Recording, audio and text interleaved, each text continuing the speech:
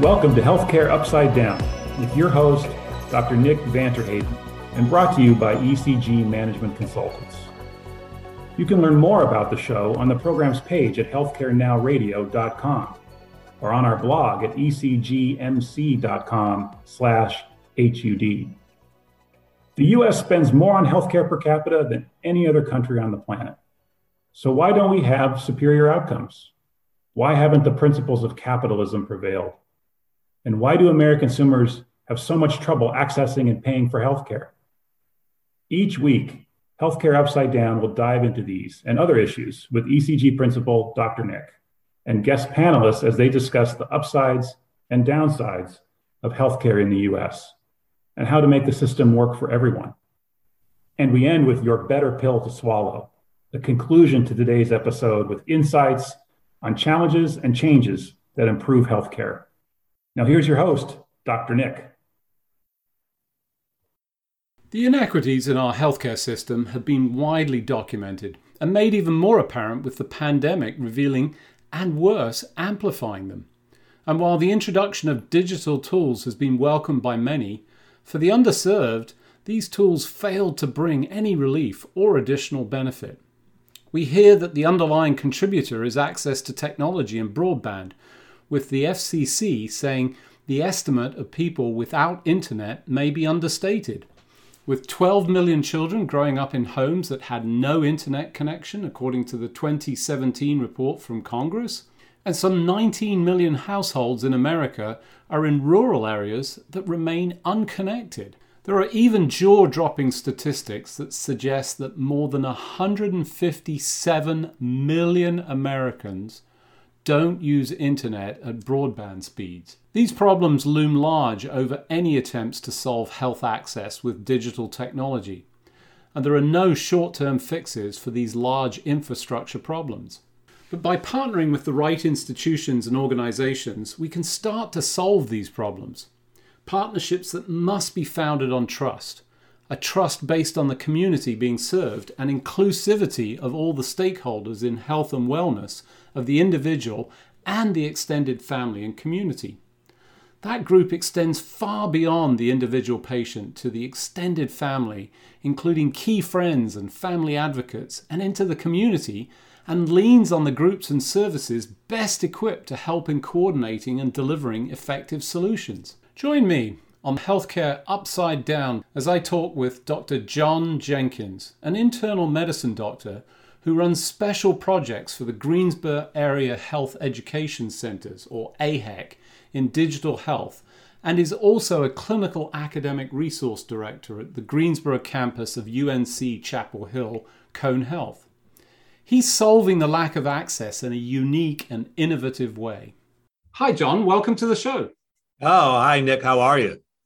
Very well, thank you. So COVID has been an amplifier of many things, but one of the largest is inequity in all sorts of areas, but healthcare especially, and in the access that individuals have to our healthcare system. You've really been knee-deep in trying to fix that problem. Tell us a little bit about what you've seen and what you've discovered to date. Sure, Nick. I think that for our listeners, one of the things that is really critical is understand how I got to where I am today. And I started out in digital health in 2013, working with creating access. Actually, ECG was a consultant that I used. And we worked with e-visits and digital visits, creating access for our patients who were already customers of our healthcare system. One of the things that I realized was that I was creating access for people who already had access. I was really solving for convenience. And much of the literature pre-COVID talked about convenience as a motivator for digital health. What I learned during COVID, as I worked with safety net practices across the state of North Carolina to help them start their digital health programs, was that access doesn't always equate to equity. And equitable access was something that we needed to work towards as a goal in our healthcare systems. So one of the fundamentals that keeps coming up in this inequity, especially around digital health, is the digital access that is lacking in that population. Recent stats I've seen, 27 million folks who just don't have. Have you been able to solve for any of that? Sure. So that's really a critical juncture of what you can do today and what your goal is to do tomorrow. So when we look at what we could do today, could I solve for broadband? No. Broadband, even with funding, which we now have in the state of North Carolina, it's going to take years to solve for. And part of broadband access includes creating digital literacy. So how do you end up doing something to create access today? And the learning we had as we worked with groups across the state was that we have the potential to partner with trusted partners that are in locations that already have internet access, such as our schools, our community centers, and our churches, that are our customers, our patients, and in the case of the focus of my work, children, are very comfortable at coming to, and they're there 8 hours a day. So how can we bring the care to students where they are in a situation that overcomes this inequity created by broadband access? You know, I think that's really intriguing because as you look at those areas, so trust is a huge issue, and engendering that trust through those community-based elements, I think, improves things. But there's some other aspects to that seem to contribute. I mean, if you go into a school that's got some existing infrastructure, well, are there any barriers? I mean, as I think about it as a parent, is that something that they're adopting, they appreciate, or what's been the response? So you have partners. And I think it's very important as health systems to understand that we have to approach this as a partnership issue. So the first partner is the school. So you have to understand what is their problem that they would need to solve. So the problem they need to solve is to keep the kids in school, because educational performance is directly inverse to absenteeism. So children who are absent from school are not learning. So how can we help the school system to keep the kids there? Number two is what is the reason why the healthcare system looks at this? And we look at it from increased cost, lack of value, with the fact that many children of poverty and color are using our emergency rooms for routine care. And we see this by data that shows a peak in access between the hours of 5 p.m. and 9 p.m. at night, because that's when their parents get off work and can take them to the emergency room for care.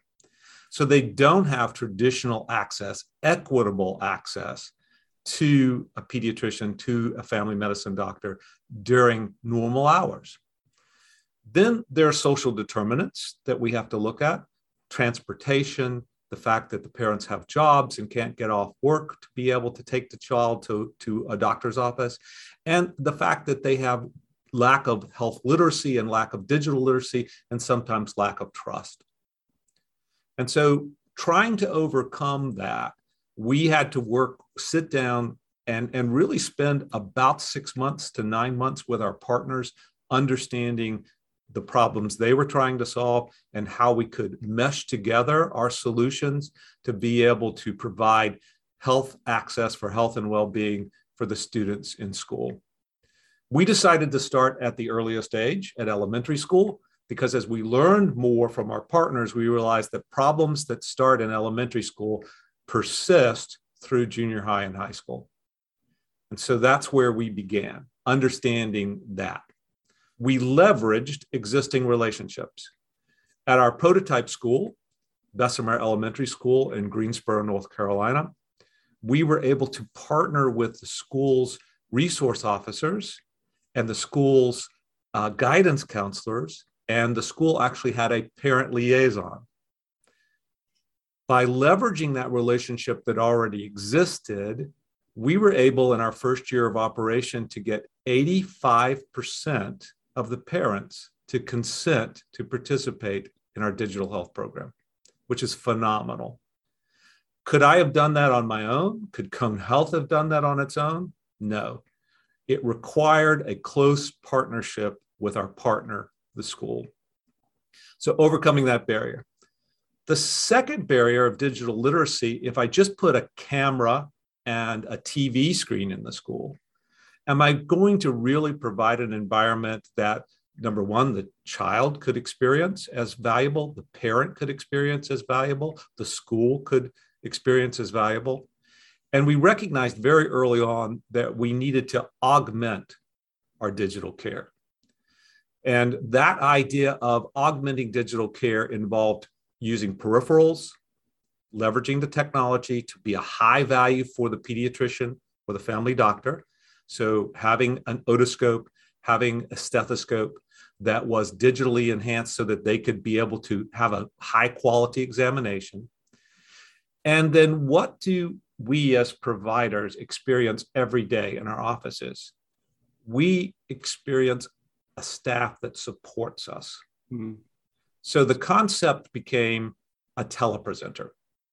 And the telepresenter then created the case, brought the child in, got the vitals, connected the parent so we could triangulate the technology so the parent could come into the virtual exam room, mm-hmm. and then manipulated the devices in the virtual exam room to give the pediatrician an optimal exam experience with the child. So the disposition then for almost all common conditions, the pediatrician was comfortable with. We took it a step further and augmented that visit with point of care testing and basic pharmaceuticals. So if the kid had a bellyache, we could give them something for the bellyache. And if it resolved, the child could go back to class. This system, this approach resulted in 3 really exciting early outcomes. Number one, the vast majority of the children we saw, we were able to return to the classroom. So we did not create absenteeism, we prevented absenteeism. Number 2, the parents told us that if they didn't have this option, they would have had to go to the emergency room with the child. So we were able to prevent the emergency room utilization. And number 3, which is really critical, we were able to start to understand with our partners additional needs. And those additional needs that we're moving into is what I refer to as a whole child approach to digital health, where we're going to add in January behavioral health, being able to intervene early in behavioral issues at school to keep the child in school so the child doesn't get discharged for behavioral issues, and then to provide therapy in the school so the child doesn't have to leave the school to continue therapy. And then how do we look at issues of childhood that we can start to address that promote health? So then leveraging our connection and our relationship with the school to do healthy promotion. So weight promotion, making sure that we monitor chronic conditions more effectively, making sure that we promote healthy habits. And I think this allows us to move into a whole child. So we've taken just creating access to acute care, and we're leveraging it now for promoting health in a population which has not had an equitable access to health promotion. So you have to love that. And I think one of the areas that you missed when you talked about the parent having to take the child to the emergency room is that they're probably having to take time off work, which is a whole additional stressor, and all the transportation. So there's clearly huge benefits that would bring folks into this and say, this is working.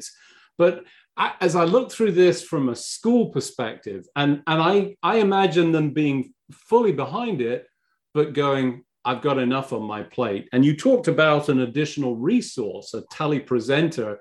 And I'm sat here thinking, that's a great idea, but who was that? Was that the nurse? She's already going, I've got enough to do. Were you able to bring in resource? How did you answer that problem? So that is very good. And that's part of the process that we are working through today. And so initially we're grant funded. So we're coming into schools right now with outside funds being able to leverage this. We've been able to successfully bill Medicaid for these encounters. So our providers are made whole. But how do we keep the school whole, and how do we then fund the growth of this project? So right now, many schools are struggling with school nurses. And part of the reasons why our school nurses are overloaded is they cover 3 or 4 schools often, especially here in North Carolina. So how can we augment the school nurse through the idea of using some of our COVID funds, perhaps, to bring in additional school staff, CMA level, CNA level staff into the schools that can act based upon standing orders and assessment paradigms to be able to extend the school nurse role and be able to provide this telepresenter role for our different schools. So that's one way we're looking at cracking the nut. The other way is understanding that telepresenters can be can actually move between schools based upon need. Often we see we only have 3 or 4 visits a day at an elementary school. So if there are elementary schools that are proximal to each other, we can create a hub and spoke model where the telepresenter can go out with equipment to several schools in the vicinity and be able to leverage that FTE. But you're absolutely right. Our biggest barrier to spreading this model is understanding that FTE and the expense related with that FTE and how we can leverage that FTE. So well, let's be frank.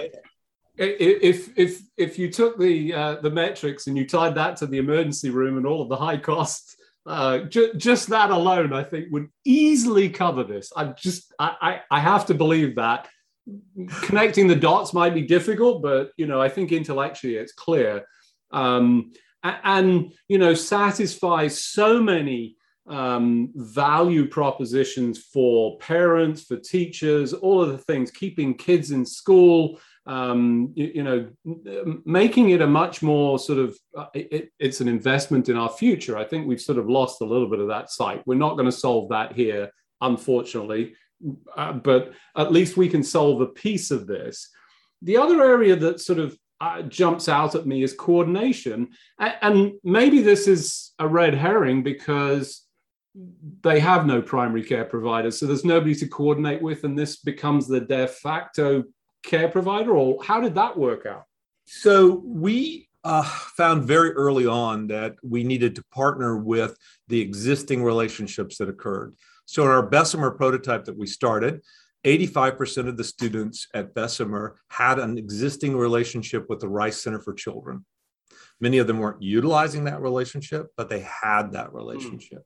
So being able to leverage that with providers from the Rice Center for Children, pediatricians, we were able to connect children to care that were not fully connected to care. Early on in our process, we had a child seize at school, and it turned out that the child had been diagnosed with a seizure disorder, given medications for a seizure disorder, but had fallen out of contact with the pediatrician and was no longer on the medications. So being able to reestablish that care was critical.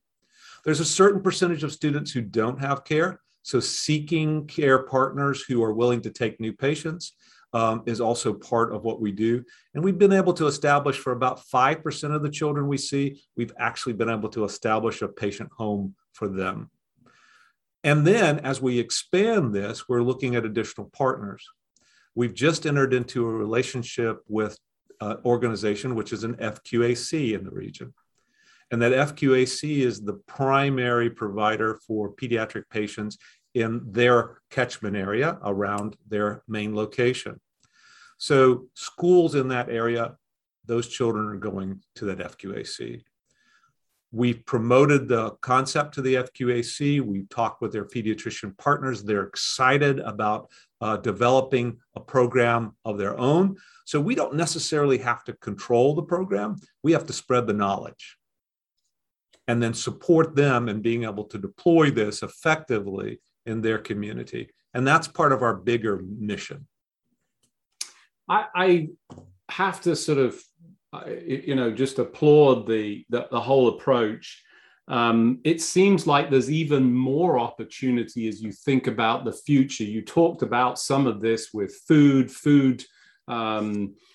challenges, obesity, And all of that raises the chronic conditions that we've got in our older population, but are starting younger. How are you addressing that? Do you see some of the technology as part of that can help sort of amplify that in this domain? So the technology for us is our roadway. It's our access. And then how we use the technology as our care model. And so we have the ability to innovate in this new access point and provide new care models. So when you think about it, children leave school to have routine visits. Can we leverage that connection and allow other pediatricians to access through our access point and have a facilitated visit for a follow-up keeping the child in school? Can we leverage that for behavioral health? We've already talked about that. Can we leverage that for coaching the child and the parent together and having a coaching session about health habits and healthy habits and how to maintain healthy habits? So the roadway, the infrastructure actually is being built through this connection point. And being able to use the beauty of digital health is it is not system linked. There is no internet connection that is cone only. Anybody can access through a digital connection. And therefore we can start to bring in the larger community. Our community is blessed with a ACO, which most members of our community are part of. So we're already networked in some way. And so we can be able to utilize these access points to network people who are delivering care and help them deliver care more effectively. You know, I think I want to add one additional opportunity that, you know, comes from my own childhood. My mother stopped smoking because of me and my anti-smoking stance as a child.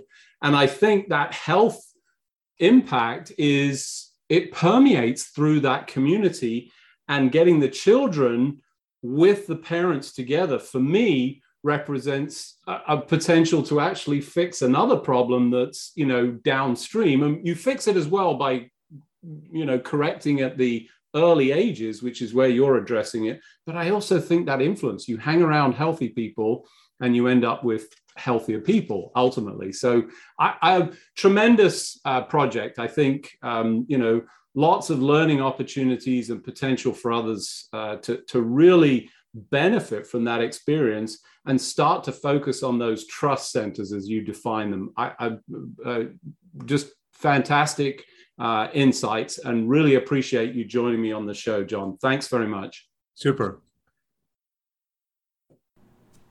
So not only can we start to bring about change at some of the most important and influential points of development in schools, but bringing about potential change in the older generation through the positive impact of peer influence founded on trust centers that are bringing about real change. Helping solve for the challenge of resources in the school setting by ensuring that the care delivered can be paid and economically viable through the traditional healthcare reimbursement channels, and working to solve for the school's resource limitations. The creation of a Tele-Presenter role was essential to enable the full utility of the telehealth capabilities to be delivered to the pupils and effectively empowering parents and the extended family involvement. Your bitter pill to swallow, as you look to solve the health inequities in your demographic, is to seek out partners who bring trust and community to the table and empower them with the resources and tools to create a digital program that solves for the communities most in need who have remained underserved with traditional approaches. Leveraging the existing relationship helps accelerate acceptance and shape solutions that become well accepted and even owned in the very communities that you are trying to serve.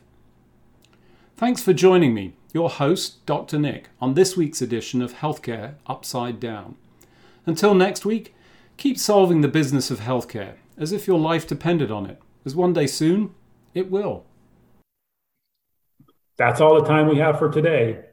You can find all of our episodes on your favorite listening platform by searching for Healthcare Now Radio. Also, check out our blog at ecgmc.com/ HUD, for summaries and commentary from each episode. Follow our show's social hashtag, HC Upside Down. And join us each week as we work to solve the business of healthcare for everyone.